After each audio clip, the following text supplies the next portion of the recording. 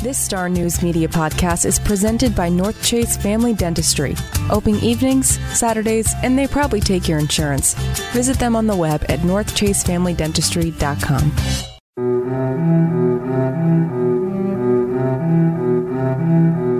Hello, and welcome to a very special episode of Cape Fear Unearthed, a podcast from StarNews Media. As always, I am your host, Hunter Ingram, and I'm a reporter for the Star News here in Wilmington, North Carolina, where you may have seen my byline on coverage of the city, the local film and television industry, and my weekly TV Hunter column. Whether you're new to the podcast or returning after following our first season, we're thrilled to have you here today for our first off-season episode. And for this episode, we're going to be doing things a little differently. Normally on the podcast, we dig deep into the history books to revisit persisting legends, historical oddities, and mysterious figures from the southeastern North Carolina region.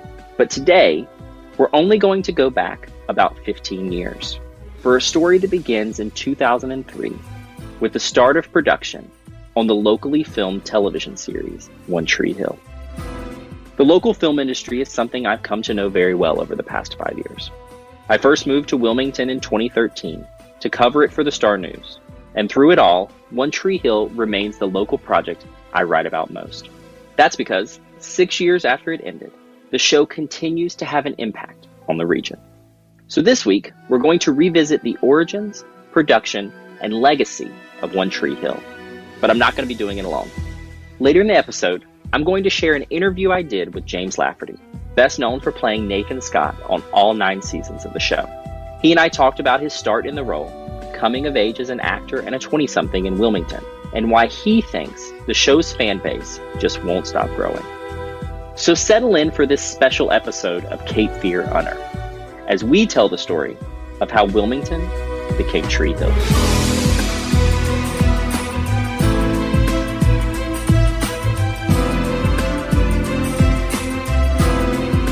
In the spring of 2003, the Wilmington film industry stood at a crossroads. It had been 20 years since Stephen King's Firestarter had ignited interest in the sleepy coastal town as a filming hub far removed from the bright lights of Los Angeles. And the industry that blossomed from it was now facing the end of its longest-running TV project, Dawson's Creek. Over 6 seasons, the WB series, which launched the careers of Katie Holmes, Michelle Williams, Joshua Jackson, and James Vanderbeek, also gave Wilmington and the Cape Fear region a new kind of global exposure. Although it played the fictional Capeside, Massachusetts on screen, the port city's small-town charms made a mark on fans, who saw the exit of their characters, Dawson, Joey, Pacey, and Jen, as the end of an era. For the local crew who worked on the series, the end of Dawson's Creek was a disruption to their livelihood, and the prospect of another long-term project like it was not guaranteed. Fortunately, the WB had already doubled down on its presence in Wilmington, at least temporarily, to film Ravens, a new drama pilot set in the small North Carolina town of Tree Hill, and following 2 half-brothers as they wrestled with family drama and competed for girls and high school basketball glory. The project filmed simultaneously with the final episodes of Dawson's Creek. Ravens was born as a film screenplay written by Mark Schwann that never quite made it to the big screen. But in episodic format, the WB was hoping it had found the next teen drama to appease the legions of Dawson's Creek fans hungry for their next obsession. Chad Michael Murray, a familiar heartthrob presence on Dawson's Creek and another WB property, Gilmore Girls, joined the project as Lucas Scott, the quiet outsider brother. 18-year-old James Lafferty, who was fresh out of high school in the real world, joined as Nathan Scott, the popular jock who lords over the Tree Hill High social scene. After production was complete on the pilot, it was renamed from Ravens to One Tree Hill. Additionally, a character named Regan, who acted as Lucas's best friend and confidant, was scrapped from the script and rewritten as the more reserved character of Haley James, played by Bethany Joy Lenz. The WB eventually settled on keeping the show in Wilmington, having also considered Charlotte as a home base. In addition to Murray, Lafferty, and Lenz, the cast included Sophia Bush, MTV VJ Hillary Burton, Moira Kelly, Barry Corbin, Paul Johansson, Barbara Allen Woods, and Craig Sheffer, a healthy mix of both young and seasoned actors to balance the show's dual focus of the trials and tribulations in the halls of high school and the parental drama unfolding at home. One Tree Hill premiered on the WB on September 23, 2003, and to put it kindly, it was met with mixed reviews, many of which evoked the lingering spirit of Dawson's Creek and directly compared it to the new Fox series, The O.C., which was already grabbing headlines after a successful early summer premiere. One Tree Hill didn't make much of an impact in its first season, but it did quietly define itself as something a little different than just another teen drama. From the beginning, the show operated with music at its core. Its theme song, Gavin DeGraw's angsty I Don't Want to Be, became a hit, and each of the episodes were named after songs spread across musical genres, a trend that would persist for its entire 9-season run. Lindsay's Haley James was an aspiring singer still finding her voice in that first season, and would eventually go on tour, both on-screen and off, with some of the real-life musicians who appeared in the storyline. The character of Peyton Sawyer, played by Hilary Burton, would also go on to open her own record label, named Red Bedroom Records, in Season 5, and eventually launched her own music acts, based out of Trick, the show's popular nightclub and entertainment venue hangout. In essence, music was the show's heartbeat, and that only grew louder as it aged from high school drama to adulthood ensemble. It also hooked viewers with an earnest approach to stories of young love, broken hearts, major life shifts, and even controversial issues like Season 3's now famous school shooting episode. It also managed to slip seamlessly between its small-town pace and a somewhat soap opera rhythm, the latter of which helped usher in more outlandish stories and characters, like the axe-wielding Nanny Carey, and another character literally known on screen as Psycho Derek. Even with the backing of its loyal fans along for the ride, One Tree Hill never became enough of a hit to secure its safety year to year.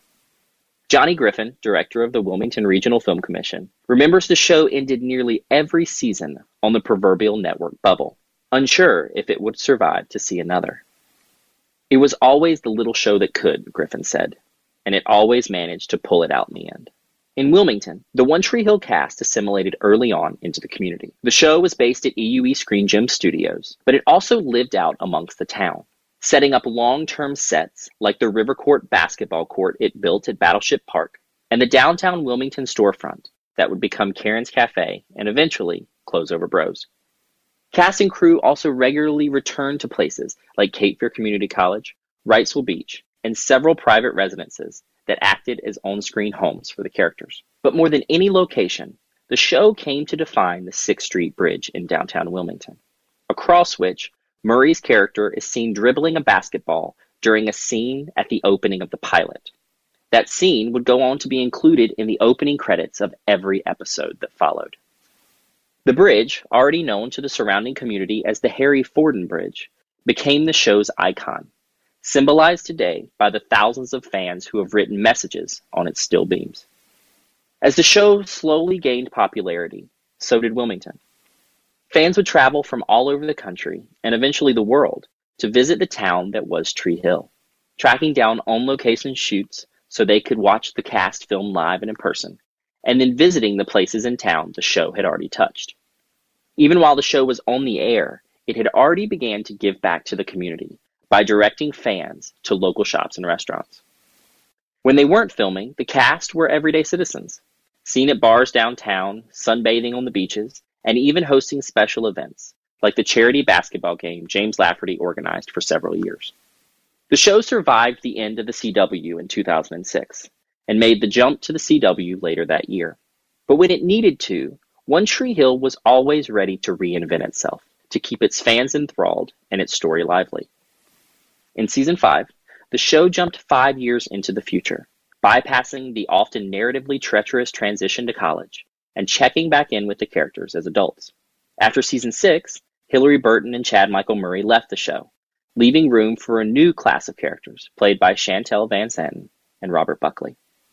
But in 2011, the show was on its last breath with the network.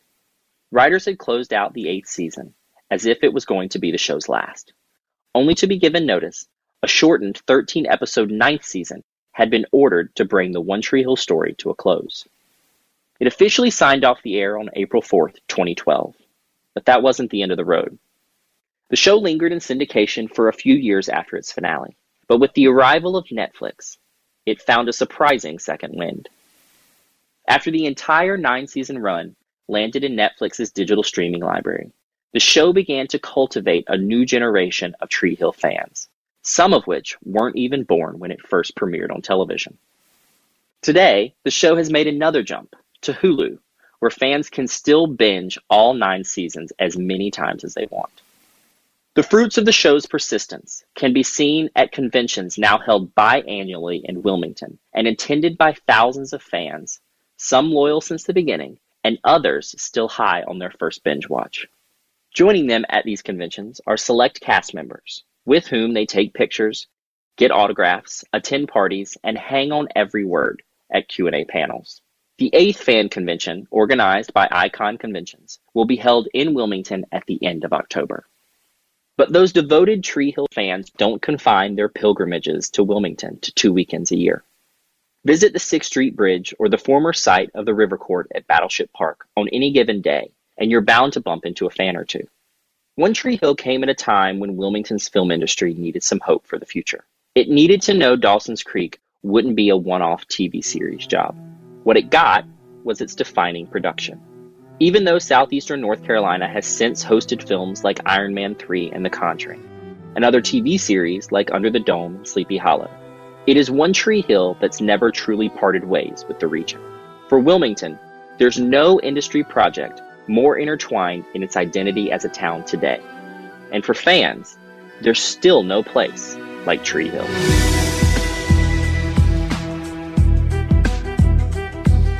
Joining me now is a very special guest, James Lafferty, who played Nathan Scott for all 9 seasons of One Tree Hill. Thank you so much for coming on the show, James.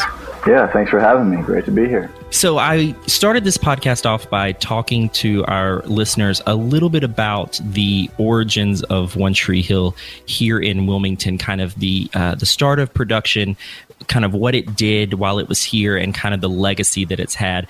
And it's a very special project for the area because it has such a very intense footprint for the local film industry. And I was just curious, thinking back, I know it's been a lot of years, but thinking back, what do you remember about those first years being here in Wilmington filming the show? What stands out to you? For me, it was my first years away from home.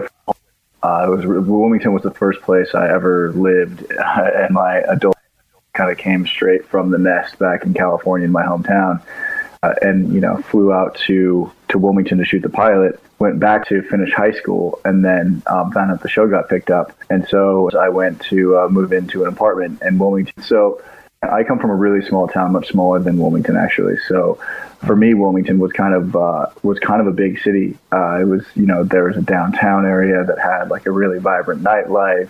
There was a college there with a bunch of kids. There was, there was a beach with, I didn't grow up near the beach, so there was, this big, beautiful white sand beach. It was kind of like a little heaven for me, and it felt like a bit of a playground as well. I come from a big basketball background. It was a big part of my life growing up. And then to come down to Wilmington where there's just, there's a real basketball culture. I felt really like right at home. And so for me, I think it was a really ideal kind of situation, sort of settling in Wilmington, because I was able to acclimate to, the real world, but also still be in this sort of like safe little, I think bubble that was the show, and that was Wilmington. Now, being a basketball fan, did you kind of have a moment to freak out about this being the hometown of Michael Jordan? Yeah, definitely. I mean, we used to shoot at Laney High School, which was, obviously Michael Jordan's alma mater. So for me, that was a huge perk of, being on the job. I mean, those are, that's hallowed ground for me. And I had seen it in many a documentary, read about it in many a Slant magazine article.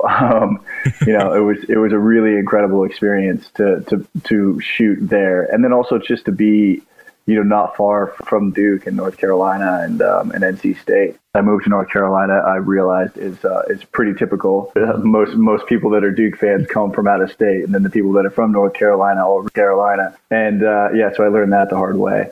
It was great. It was amazing because I just really felt like people my age or around my age who were really passionate about basketball, who were playing a lot of pickup, and I could actually go to those. I could actually go to a Carolina game. I could actually go to a Duke game.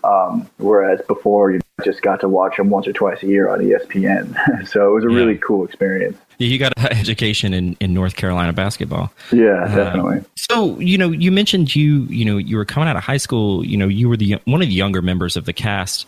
What was it like to kind of not only be in a new town, but you're also looking at this new show and you're kind of, trying to find a character and getting to know cast? I mean, what was that, that first year like for you guys here in Wilmington, just kind of getting to know each other, but also getting to know the show? Yeah, it was fun. I think we all got to know each other through the work because those first seasons, we all did work together a lot. The show was really about the, kids being sort of in the same place, in the same school, going to the same parties.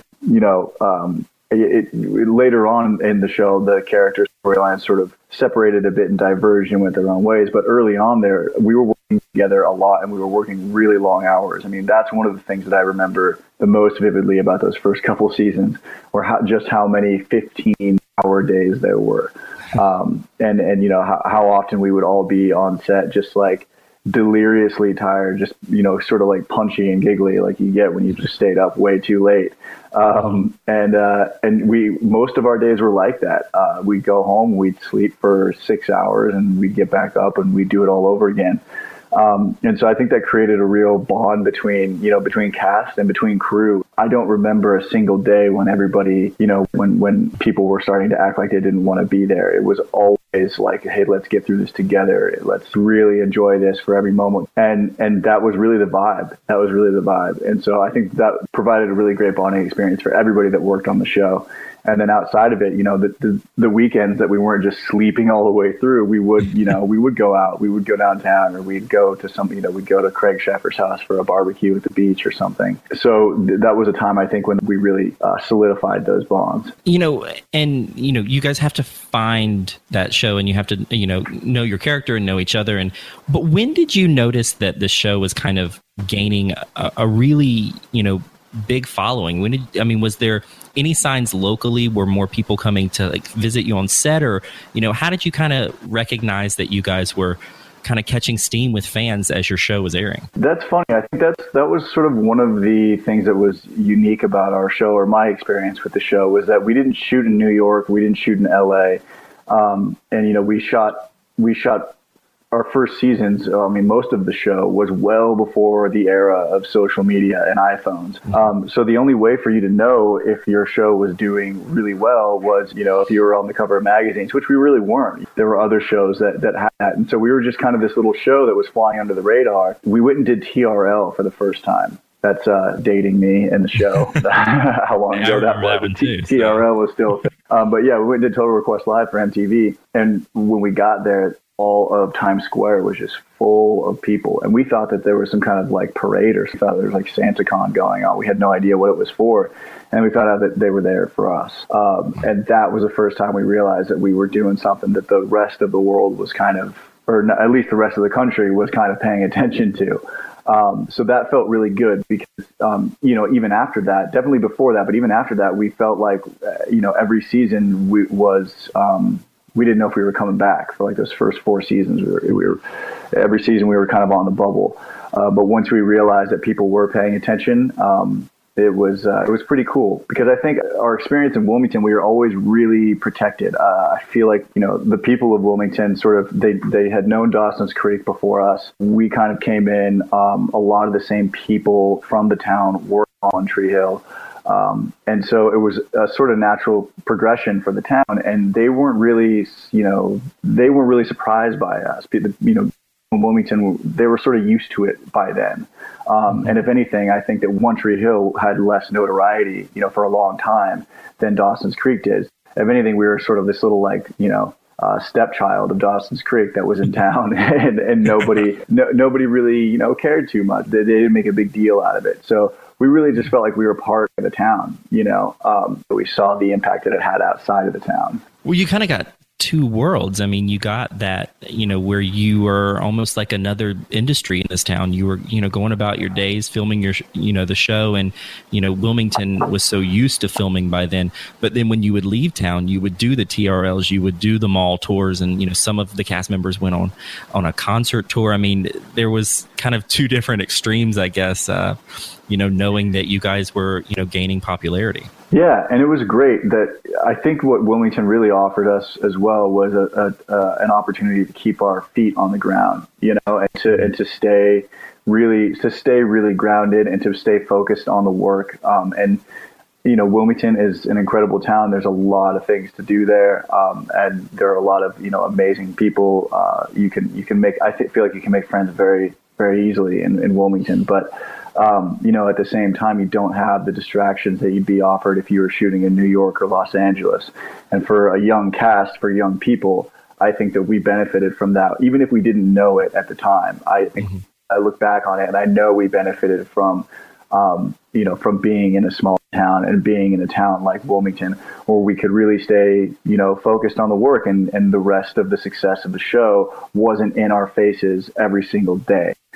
We could kind of, forget about that, and we could go on living our lives like normal human beings, which I think is really, really healthy. You should try to stay grounded for as long as you can, and Wilmington helped us do that. Yeah, I mean, this was for all intents and purposes for a good portion of the year. This was all of your home. I mean, this is where you lived, and this. Did you ever have time to, I guess earlier on, get a chance to know Wilmington? I mean, you said that you guys would have the weekends. Would you go out and go to the beach or kind of be a tourist to get to know where you were living? Definitely. I mean, I lived out at Wrightsville Beach for the first year, and it was, it was really convenient when we shot because you could actually get like a beach rental for a week in the summer. You could get that for a month. So yeah, I lived out at the beach. It was incredible. And I tried surfing and I sucked at it and I kept hurting myself. So I had to stop because I needed to go to work the next day. And then I, eventually just, fell in love with the rest of the town. And we were working so hard in those early days that I remember not wanting to go back to Los Angeles to look for more work because I was so exhausted after an entire season. I mean, I was 18 years old. I certainly didn't have, my sea legs in terms of shooting 22 episodes of episodic television. And so for the first, I think, 3 or 4 summers that we were off, I just stayed in Wilmington. And I just hung out there, and I went out on, the Intracoastal Waterway, and, I went to the beach, and I hung out with my friends downtown. And I just sort of lived the summer the way that like a college student would live a summer. And so that was really my way of getting to know the town, a lot more intimately. And then eventually, I got a house, purchased a house there. And so really started to feel like I was becoming part of the community. And once that started happening, I just felt less and less like there was a reason for me to leave. Every time I would go back to Los Angeles, I wouldn't really like it and I wouldn't have that great of a time. And I wasn't, back then when I was younger, I was tired. I wasn't crazy motivated to go get other jobs outside of the show because, I loved being on the show. So for me, it was about recharging my batteries in Wilmington so that I had the energy to come back strong for another season. And, just so happens that Wilmington's a great place to take a load off and recharge your batteries. I would agree with that living here. It is a different beast kind of shooting a show that is 22 episodes. It's an almost a full year commitment. I mean, it's different now because so many TV shows have varying lengths of, 8 episodes, 10 episodes, maybe 22 if it's on broadcast. But that was a full workload for you guys when you were, again, as you mentioned, at a high school and just kind of growing up, not becoming a 20-something and going from there. I can't imagine, that being, I would imagine being exhausted. Yeah. And I think it was, I definitely had the natural energy for it. And a lot of our cast did. I think, I was the youngest one, but not by very much, but just by a few years probably, or a couple of years. We all had a lot of that natural energy, but I think it was just sort of the mental fatigue that kind of sets in when you have that many late nights. I mean, I remember in the middle of the night and seeing like cameras in my room, like seeing the crew in my room, because we would go so far into the day, we would go so far into the night when your brain starts to think that, your brain's like, oh, I should be asleep right now. So you start sort of like acting a little strange. And then you actually do go to sleep, and your brain is still sort of seeing the things from when you were awake. And so I would like wake up in the middle of the night and like hallucinate cameras in the room and crew members in my room. Like, oh yeah, well, I guess I'm still on set. Like we just thought we were on set. And wow, so, you did need a beach vacation. Yeah, we had the physical energy that you do when you're young, but the mental fatigue is really what started to set in. This show, it intertwined itself, we've talked about it a little bit. It intertwined itself with the community even more than probably any other production that has been here, just because, one, you guys were here for so long, but two, it identified with the community on screen because Tree Hill is Wilmington in a way. It is a small town. You guys were playing a lot of the places that are real here in Wilmington as real places in Tree Hill, which is how people identify with it so much now. But you guys were visible and people saw you, and even you organized an annual charity basketball game. How did that come about? I can't remember what the genesis of it was. I mean, I knew that our basketball coordinator, Brendan Kirsch, and the whole team of sort of the Ravens basketball players, we just loved playing together. We played together all the time. I think it was Brendan, actually. He realized that we could probably get, some people to come watch us play and raise some money and, raise the profile of the show a little bit and raise some money for the community and just have a good time, have a good time. It would be another bonding experience for our quote unquote team. We could play a local high school team or we could play a local college team. And it turned out to be a really great idea, and it was a lot of fun. I think the first year we did it was at Laney High School, and I think we, the gym was about half full. And then I think we did it for 4 or 5 years. The next 3 or 4 years, we went to the Cape Fear Community College, and we packed that gym out every year. We would give back to the Boys and Girls Club, to the YMCA, who let us, use a lot of gym time there. We would give back to individuals in town that sort of were in times of need. Yeah, I mean, that was a way for us to just really stay connected with the town and give back a little bit, because we really felt like we were treated really, really well, and we were welcomed in the community. And so, we felt like it was important to let the community know that we appreciated that and that we wanted to give back a little bit.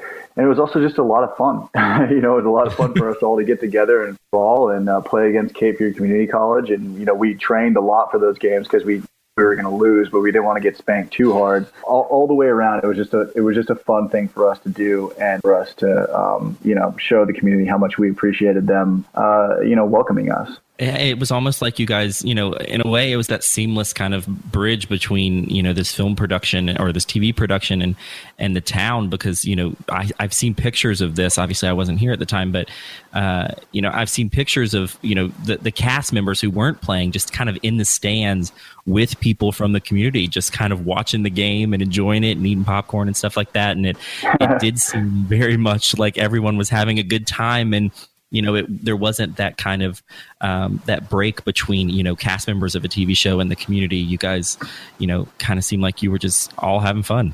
Yeah. And, I think Chad did it. He did a charity football game for a couple of years as well. And so we would do things like that. And I think that's one of the things that maybe separated our show from some other shows on the air at the time, is that we really made a concerted effort early on to pull down the, invisible barrier between fans of the show and the show and us. The marketing team for One Tree Hill was really good about making sure that we went on sort of mall tours, and we were doing signings everywhere, meeting people all over the country, from, San Francisco to, Minneapolis, Minnesota to New York. I mean, we were meeting people all over the country to sort of get the word out, but also to make a face-to-face connection. So that's why I think these sort of charity games sort of came naturally, because that's just what we were used to. And I feel like we kind of knew that that's how our show gained the core audience that it did. And that's how we kept going, is because we let the fans get to know us intimately, I think. Fans would come and watch you guys film on the streets of Wilmington. I mean, they would come to Wilmington even before, these conventions that have been going on for a couple of years. They would come to Wilmington to see the locations as the show is airing, but also try to find you guys filming. Do you remember seeing people on the streets like that? That didn't start till later. I remember us being like the first few seasons. Some people would come to the River Court, because the River Court's a pretty iconic location, and it's pretty easily recognized. Like, you can, when you're watching TV, you see downtown Wilmington and it's across the river. You're like, all right, well, where do I go to see that? So I think it was a really easy location to find. And so early on, there would be a couple people here and there would stop by. Usually they weren't coming from very far. Like maybe like New York would be like the furthest or something. But then as time went on, I think like around season 6, season 7, we'd start to like meet people from all over the world. We'd meet people from like Australia, or we meet people from France. We'd meet people from everywhere. And that was really kind of shocking to us, because we had no idea. This was before Netflix. This was before streaming services. So we didn't even know how they were seeing the show. And so, yeah, that was an amazing kind of thing, because then as time went on, every time we shot at the River Court, those crowds would get bigger. And there would be like, instead of there being, 5 to 10 people or 2 to 5 people, there'd be like 30 or 40 people standing there. And then, they started showing up at other locations as well. They'd show up at Karen's Cafe, or they'd show up outside the studios, or they found ways to sort of track down where we got permits to shoot. I think that's available by public record. I think you just go to like City Hall and figure out who's shooting what in town that day.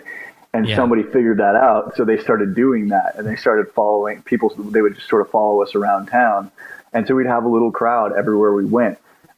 Which was such a trip to see how that continued to develop over the years. And, when we, especially, towards the end in season 9, when we thought that we were old news, the crowd just kind of kept, getting a little bit bigger. So that was also a good indication of, when you're in Wilmington and you're not really exposed to the rest of the world and all kinds of like media every single day, it's a little bit harder to know where you stand in the grand scheme of things when you're on a TV show. But that was one of the good indicators for us that we were continuing to do something right. This show, it went on for 9 seasons. And, after every season, there was that question really of whether you guys would come back. There was One Tree Hill was constantly living on the bubble. How did you do that when you were ending up or finishing up a season? Did you say your goodbyes, or did you kind of know that there was a good possibility it would come back? I mean, with that uncertainty, how did that work, being an actor and being out here in Wilmington? We would give each other hugs that lasted a little longer than usual, because we didn't know if it would be the last time we'd see each other, on set. So everybody would kind of say goodbye at the end of every season, for I think the first 4 seasons there. And it was a bizarre feeling, because we felt like we were doing a good job, and we felt like we were making the show that we got hired to make, and we felt like our show had a really strong identity, and we saw the viewership, we saw that it was steady. So we felt like we were doing something right. So when we came out of it, there was always this feeling there was never a feeling of like, oh man, I don't know if we did good enough this year. I think for us, it was always like, hey, we did what we could. We think we should come back, but it's out of our hands.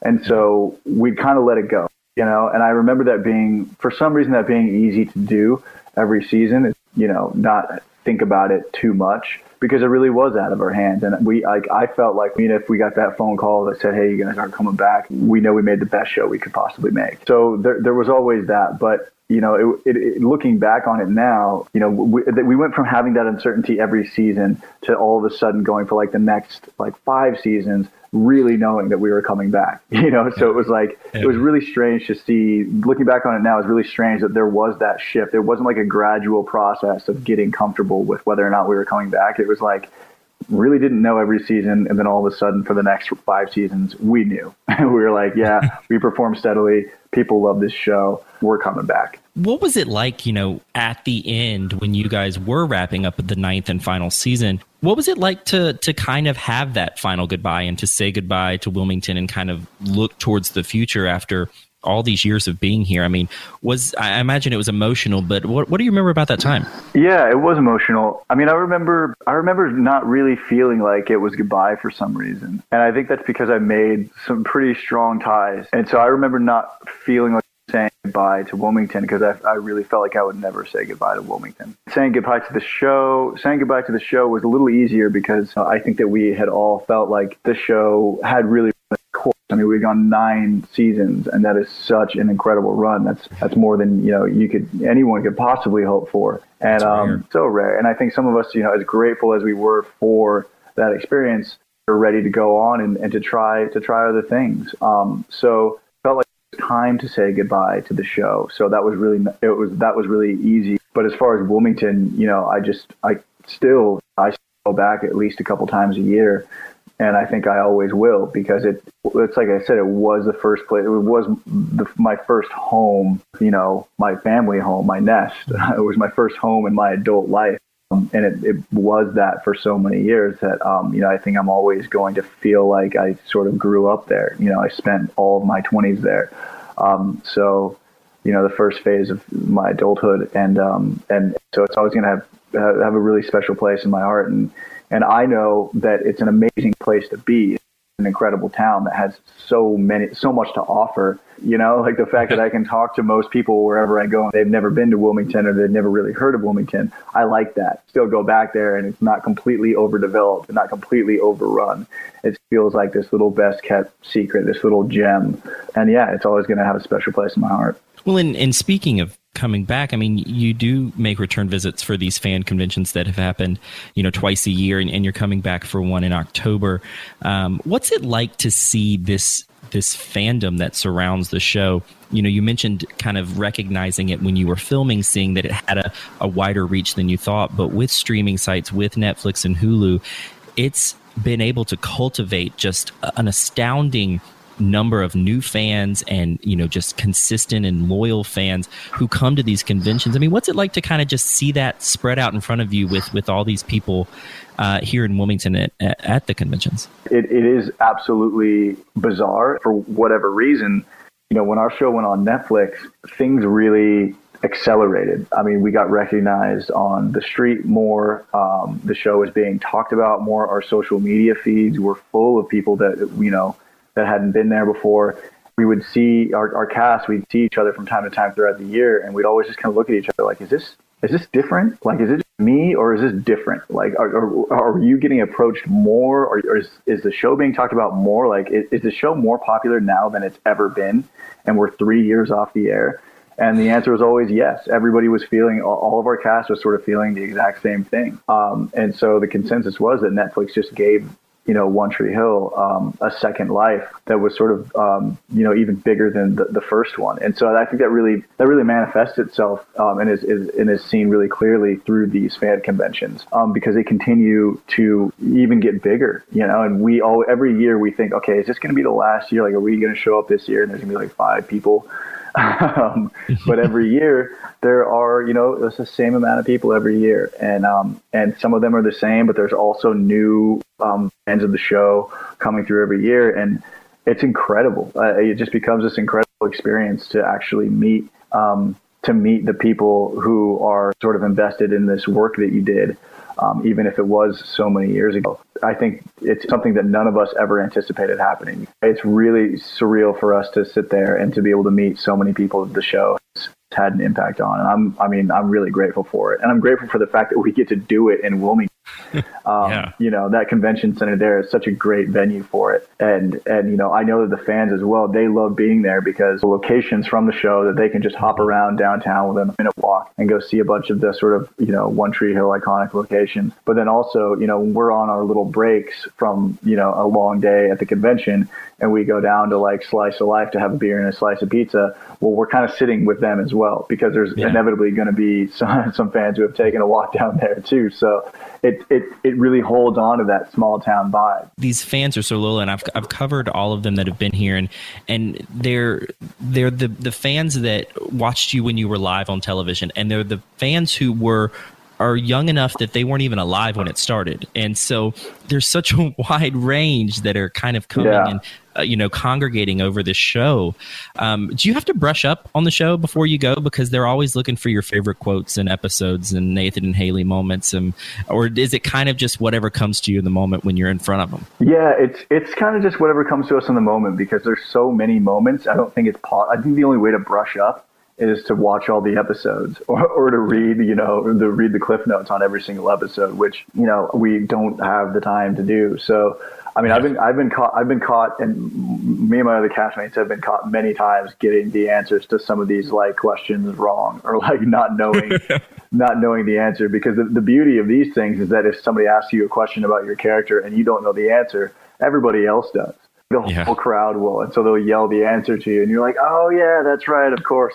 I'm sorry. It's been a while. So, but I mean, for me, that's fun. I enjoy the opportunity to interact with people and ask them, what they know about the show, or to fill in the blanks for me, because that gives us an opportunity to connect on something. I think it's also fun for the fans to see as well, like who remembers what. I mean, the institutional knowledge of One Tree Hill is with the fans. I mean, they are the ones who hold on to the things that you guys did, but they're there to remind you whenever you need it. It's kind of interesting to just watch you and the other cast members interact with them in some of these Q&A sessions or autograph sessions, where they have things that they really love about the show, or a specific character, specific story.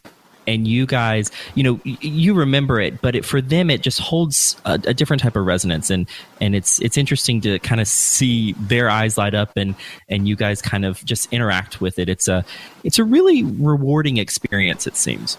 It is. It's a very, very rewarding experience. I mean, I think that, when you're in film and television, you have very few chances to see the work that you're doing make an impact in real time. If you're a rock star, you get instant feedback. If you're in theater, you get instant feedback.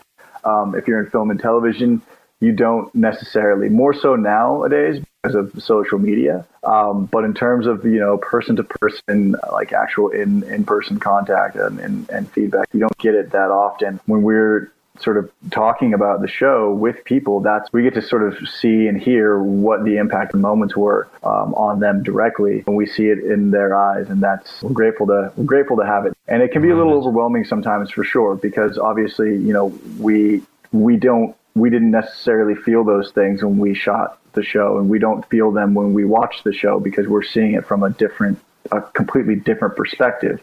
So it's kind of refreshing and super rewarding to know that we did our jobs, because it had, that effect on that person. But it can also be kind of overwhelming, because you kind of feel like you need to match their emotion, or you need to match their enthusiasm for whatever moment we're talking about. But we just have a more professional perspective on it, because we had to go make that as opposed to them seeing it happen and it being a representation of a real life, sort of emotion. It can be sort of an enigmatic experience. Before I let you go, you just made a show with your former co-star, Stephen Coletti.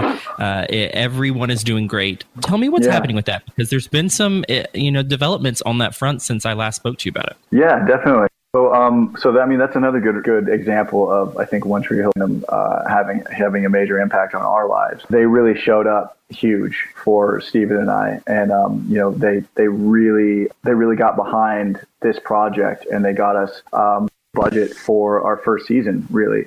We were able to raise enough money through Indiegogo so that we could then go find a private investor who came in and matched those funds. And so that's all sort of happening right now. We're just sort of trying to lock that deal in, and then we are going to be off to the races and shooting by mid-October, and editing through the winter and a little bit of the spring. Really hoping to have a spring 2019 release for the show. We're going to be shooting this October. So we're officially in pre-production right now. We just have to stay. We have to hold fast, and we do everything right from here on out, because I don't know, as you may know, pre-production can be a very sort of precarious time. There's a lot of positive things that can happen.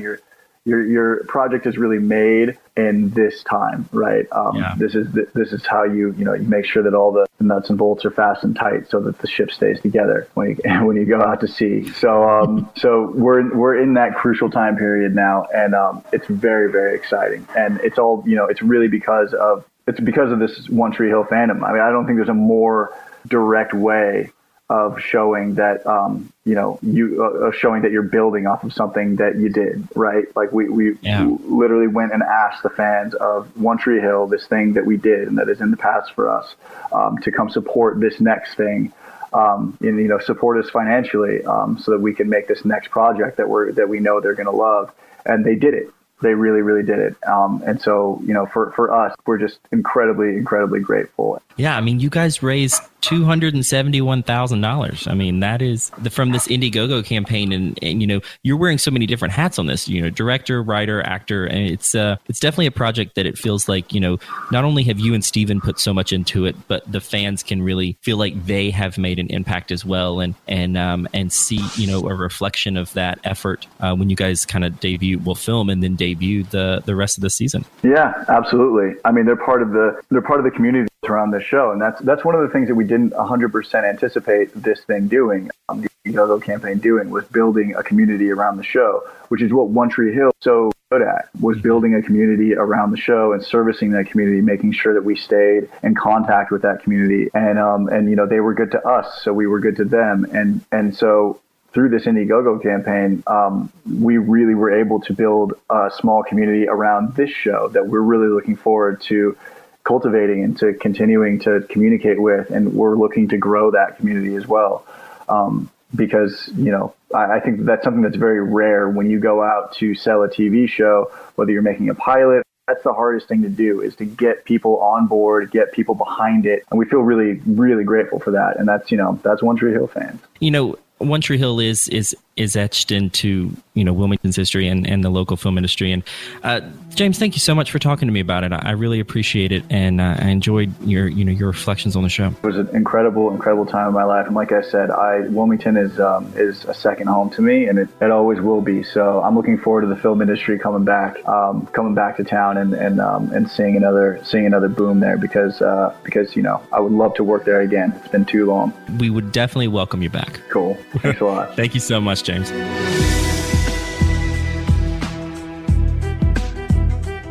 That's it for this special One Tree Hill episode of Cape Fear Unearthed.